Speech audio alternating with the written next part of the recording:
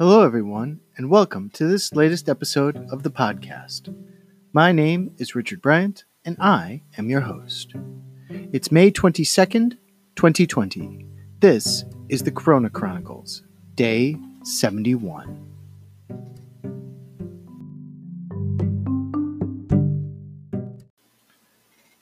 Hello, everyone.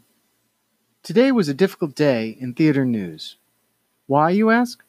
Well, generally, most of the news tends to focus around funding, or what's streaming, or what people are doing to try and lift others up. However, today was particularly tough for not only artists in the US, but also in the UK. Our top story comes from The Guardian. This was written by Brian Logan. He writes, "What even is theater now? The fringe artists left out in the cold. Festivals canceled, venues shut, and funding shelved. COVID-19 has forced those working in theater to rethink their art form." It's like the 7 stages of grief, says Paula Varjak, of the way COVID-19 has affected the world of theater. As a freelance theater maker, Varjak will no longer be launching 2 new shows this summer at the Edinburgh Fringe, the fruit of years of careful strategy, while all her other engagements are indefinitely on ice. But after the denial, anger, bargaining, etc., Varjak thought she might at least end up at some sort of acceptance. Maybe she could even come to see the closure of theaters as an opportunity to reimagine the art from wholesale. There's been some of this, says Varjak, but she's also realized that grieving for your livelihood, for your whole vanishing industry, isn't simply a process. It's a cycle, she says. "I'm struggling to get past the shock of stage myself, and I'm not, or at least no longer, a freelance artist, although as artistic director of Camden People's Theatre, I work closely with many of them. The point of CPT is to support emergent theater makers, particularly those making innovative or socially engaged work, so that they can get a foothold in the industry. We're only as good as artists we work with, and those artists are, in the era of COVID-19, in serious trouble. Those we're closest to, artists from marginalized backgrounds and at the fragile start of their careers, are more vulnerable than most as their work dries up. This support hasn't been made available. There's the government's Self-Employment Income Support Scheme and the Arts Council's Emergency Fund for creative practitioners. But the Arts Councils can't cater for everyone. Some terrific artists have been refused funding, and many more aren't eligible for the government's offer. Those whose income derives jointly from pay and freelance work can find themselves excluded. So too artists whose income is too small. Those who freelance for less than a year and foreign nationals whose visa status disqualifies them. Together, those categories cover a lot of theater makers. 70% of the industry's workforce is self-employed. Many are now left with no earning power and no institutional support. In its place, there is at least solidarity. I've been speaking to freelancers about their plight, and everyone comments on the spirit of mutuality that's come to the fore. At CPT, we financially compensated all the artists whose shows were canceled when we shut down, possibly mainly because audience members donated the cost of their tickets and several fellow artists paid forward their cancellation fees. Elsewhere, superstar live artist Bryony Kimmings initiated her Gig Aid support scheme, raising £40,000 for artists who'd lost work due to COVID-19, while theater maker Scotty Offord paid mentoring sessions for producers and artists and micro-commissions to create digital work for home viewing. Online roundtables and peer support networks have proliferated. I spoke to the artist Haley McGee, whose 14-day Creative Quarantine Challenge is an online program for artists seeking to stay creative during lockdown. It's been so successful, more than 1,100 people have signed up, that McGee has had to automate the service. Manchester's Contact Theatre had a similar initiative, a week's notice, aimed at safeguarding the mental health of the isolated and giving artists work. People want to be doing something, says McGee, not just watching more live streams. We're already all watching too much TV. I hosted a Zoom meeting from CPT the other week to reunite 6 artists we'd been supporting to develop new shows before the lockdown struck. Mid-conversation, one of the participants announced, "This is the first time I've felt like an artist in 4 weeks. It's not just artist jobs that have evaporated, it's their identities, which, without work, can start to feel very brittle. To have no income is bad. To have no role or purpose in the so-called new normal is worse." Which partly explains the current boom of theater online. Here, the National Theatre streams its greatest hits. There, the Gateshead International Festival takes place to great acclaim on Zoom, and indie collective Forest Fringe launches Forest Fringe TV. It's a tribute to the sector's indomitability. If we can't find an audience in our auditoriums, we'll hunt them down in their homes instead. It's an exciting creative challenge in itself. Paula Varjak's live work has a digital element. Now she's exploring how to make digital work with the spirit of liveness. I'm seeing it as just another form to play with, she says. It feels like there's a lot of genuine experimentation happening right now, which people are receiving in an open and forgiving way. But there's a flip side. Some see the rush to digital as a panic, and that the urge to show how easily theater can be reproduced online downplays what makes it unique. Some feel under pressure to deliver #content while lacking the skills to do so.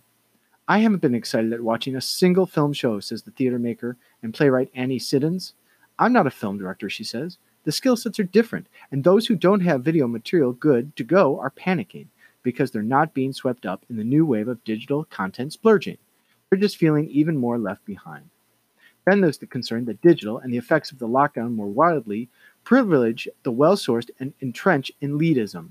To make and distribute digital theater successfully, it helps to have resources, staff, an archive of recorded performance, and an established audience. And then, how on earth do you monetize it? David Lumguer runs the sector support organization Common, which represents working-class theater makers. He's concerned that recent progress towards diversity will be reversed by the lockdown, citing a recent commission that offered £150 for new digital work. Barely enough to cover the artist's times, he says. Far less the upskilling required. The website that What's on Stage also drew heavy criticism when its Lockdown Playwriting Prize offered only $500 for new hour-long play scripts. It has since canceled the prize. But then, freelance artists have always been taken for granted. If there's a positive right now, it's that the exploitation and insecurity has become impossible to ignore. Research at the online magazine Exunt into the plight of freelancers ineligible for government support found that 40% are considering a career change. 1 in 3 are experiencing housing insecurity, and over half are struggling with depression and anxiety because of their financial situation. It is alarming, and yet different only by degrees, perhaps, for many artists' pre-lockdown experience of freelance theater practice. Dominic Garfield co-runs the grime and hip-hop theater company High Rise, who work extensively with young people and were developing their UK drill project on the relationship between drill music and criminality before life got locked down. He told me that current conditions aren't such a change for High Rise, who are all too familiar with job insecurity and living hand-to-mouth. They're also, like most independent theater makers I know, light on their feet and resourceful, which can be useful skills in a crisis. Garfield's experience of lockdown so far has been perfunctory treatment from several venues with whom High Rise had bookings, and small acts of generosity from others. With emergency funding from the Arts Council secured, they can at least sustain, albeit digitally, their New Gens project with young people. Garfield also hopes to put the company's recent show, Little Miss Lady, online, but won't consider charging for it, and won't do so until he's worked out how to generate online the crackling sense of event that attended its live performances. Can that be done? What does liveness even mean in the era of coronavirus when our closest relationships are mediated by screens and a crowded room could be a death sentence? Everyone in theater knows that, even after the lockdown is lifted, there's no quick return to normal for an art form that draws its lifeblood from social gathering. I don't know what theater is now, says Garfield, but I know that it's dumb to think about it. It's time for something new. Maybe that something new can be a revolution in how the industry treats its freelancers. There's been much discussion of a blog posted by ex-Battersea Arts Center director David Jubb, proposing a new funding model that delivers money not to buildings and organizations, but straight to artists. Might the worst of times also be the best of times? Some see an incredibly exciting opportunity to reimagine what theater is and how it's made. Others, justifiably, can't see past this month's rent payment and simply long to be back in the theater, doing what they do. What I really want, says Varjak, is to be able to perform the shows I've developed in a live space as soon as possible, but that's not going to happen anytime soon. On a side note, if you do wish to check out the Exunt magazine article, the article is titled Theaters Left Behind Freelancers. Alice Seville surveys the freelance theater workers who aren't covered by government support and have been left without income overnight. This is an insightful and well-documented piece of work by Ms. Seville. I highly recommend it, and I hope you check it out to get more information and educate yourself about the realities of what's happening to our freelancers. Page 2. From Rescripted.org, a mass resignation, a letter from the Victory Gardens Playwrights Ensemble. For those of you who may not know, Victory Gardens is a theater located in the city of Chicago.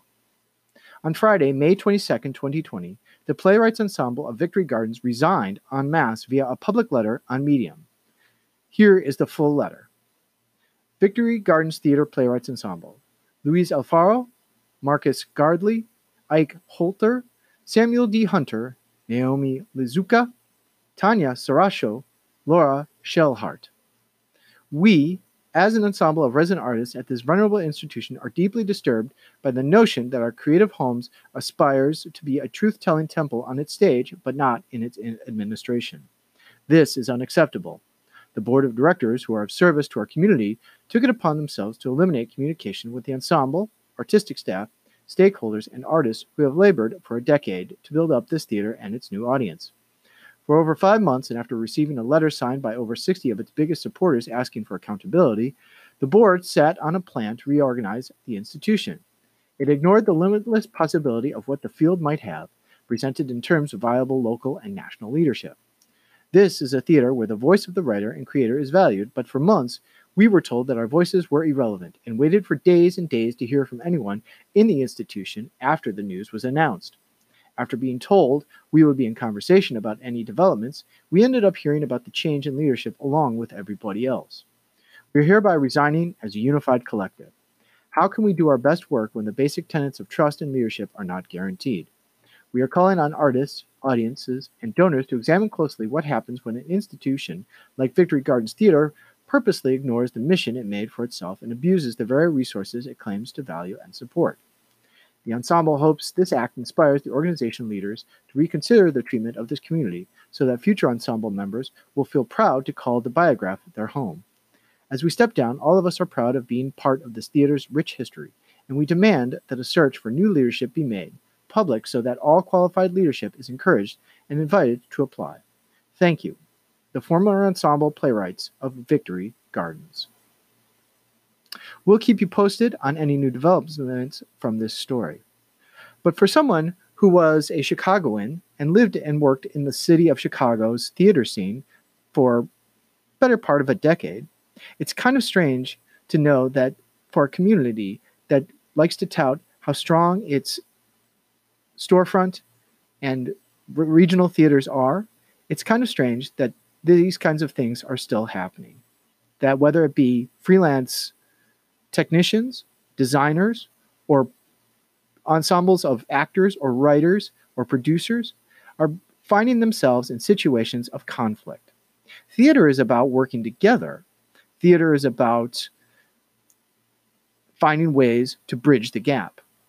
My feeling is that more of this is going to start coming to light as people start trying to find ways to either survive or find ways to cut corners and change a situation that was on the verge of change anyway, but are using this epidemic, this pandemic, as the motivating factor to start making these plans that were probably at one time considered not at the forefront, now viable. Again, I'm a big proponent of working together and saving as many of these theaters, these institutions as we can. But I also am realistic that some of these places are, unfortunately, due to situations more than likely outside of their control, are just not going to survive. It would be a shame to lose a place like the Victory Gardens. It would be a shame to lose a place that has worked so hard to establish itself and reestablish itself in that part of the city of Chicago. So I implore you, I ask of you, continue to try and work together. If some things are untenable, then so be it. That's the way it is. But we shouldn't be fighting with each other. Okay, conflict is going to happen. I get it. But there comes a point in time where it's like, look, either we work this out or we don't. Divorces are ugly. I understand. So we're just going to have to see how this all plays out. I feel for the ensemble of writers. I really do. I also understand that a business is still a business, and it's called show business, not show fun. There's no good way for either side. Somebody's always going to get hurt. We just have to wait and see what comes of it, what new thing comes or rises, and maybe sometimes nothing comes from it. We're just going to have to wait and see. That's my 2 cents. So we'll keep an eye on this story, and hopefully something positive will come from it.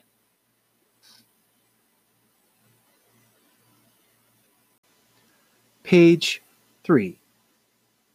From our friends at USITT. Yesterday, Oistat Education had an online meeting, hopefully to bring together theater students who are coping with COVID-19. It was also an opportunity for USITT students as well. I got to be part of this conversation, but unfortunately, like most things, attendance has been a little low. While it was great to be able to have a conversation among colleagues, it still would have been beneficial to be able to have students share their voices, let their voices be heard, and help guide us and many of our contemporaries into finding a way through this challenge. Topics we would like to have discussed were what aspects of online learning were successful and what just didn't work. What barriers to success did we experience with online learning?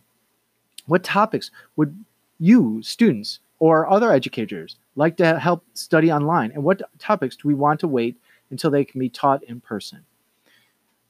With the wide-ranging places that many of the participants came from, we could agree on one thing, is that it's definitely going to be different.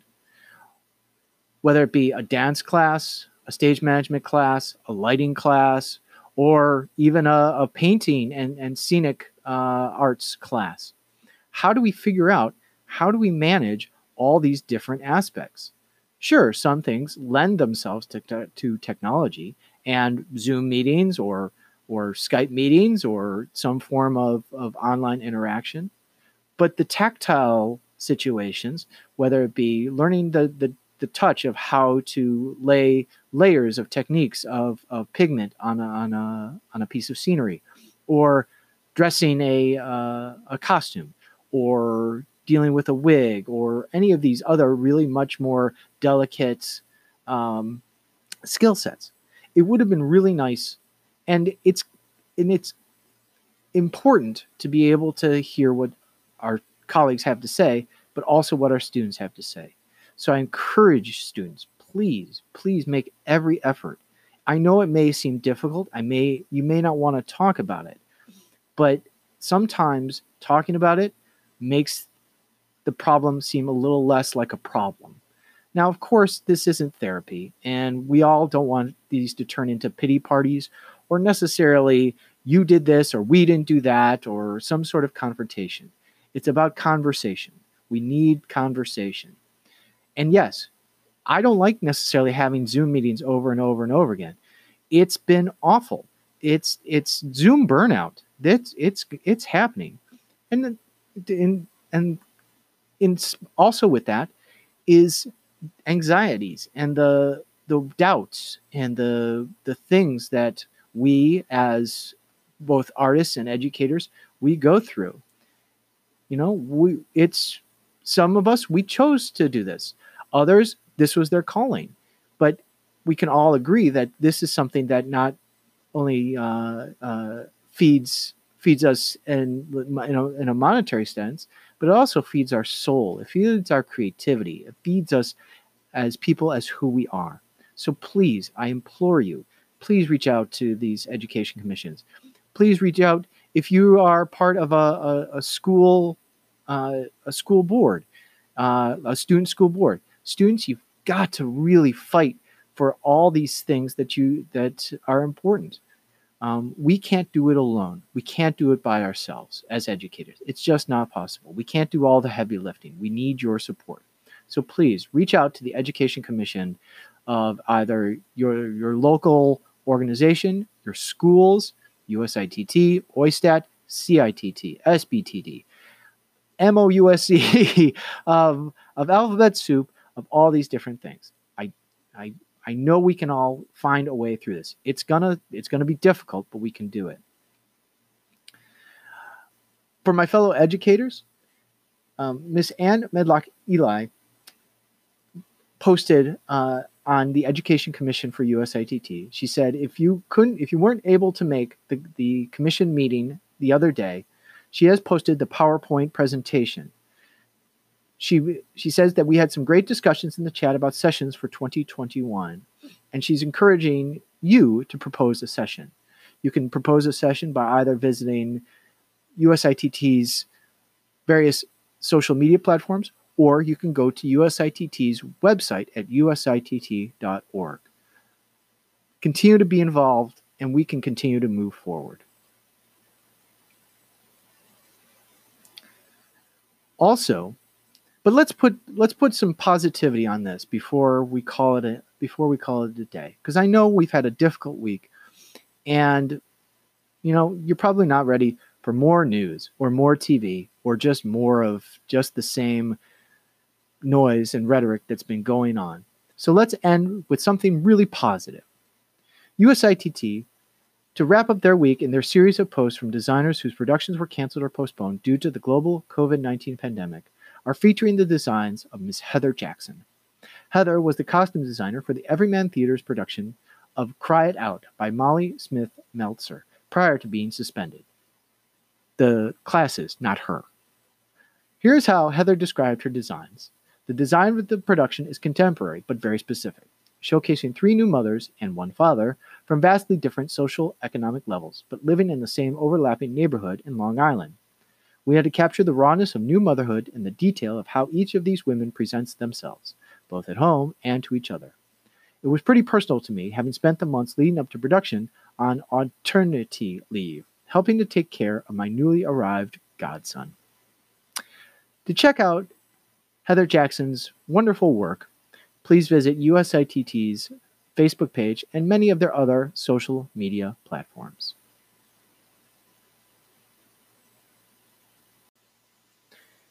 Before I conclude today's podcast, I once again want to extend my gratitude to the members of our armed services, to our healthcare workers, our nurses and doctors, to our first responders, the police, fire, and emergency service officers around the world. Thank you, thank you, thank you.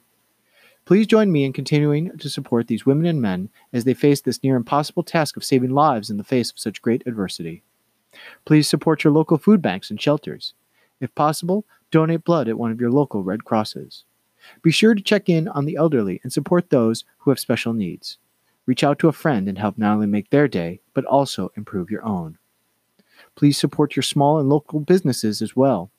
Be sure to continue to practice good hygiene, the wearing of personal protective equipment, and social distancing. I'd like to conclude with this quote from the greatest, that being Muhammad Ali. He said, "Impossible is just a big word thrown around by small men who find it easier to live in the world they've been given than to explore the power they have to change it. Impossible is not a fact. It's an opinion. Impossible is not a declaration. It's a dare. Impossible is potential. Impossible is temporary. Impossible is nothing."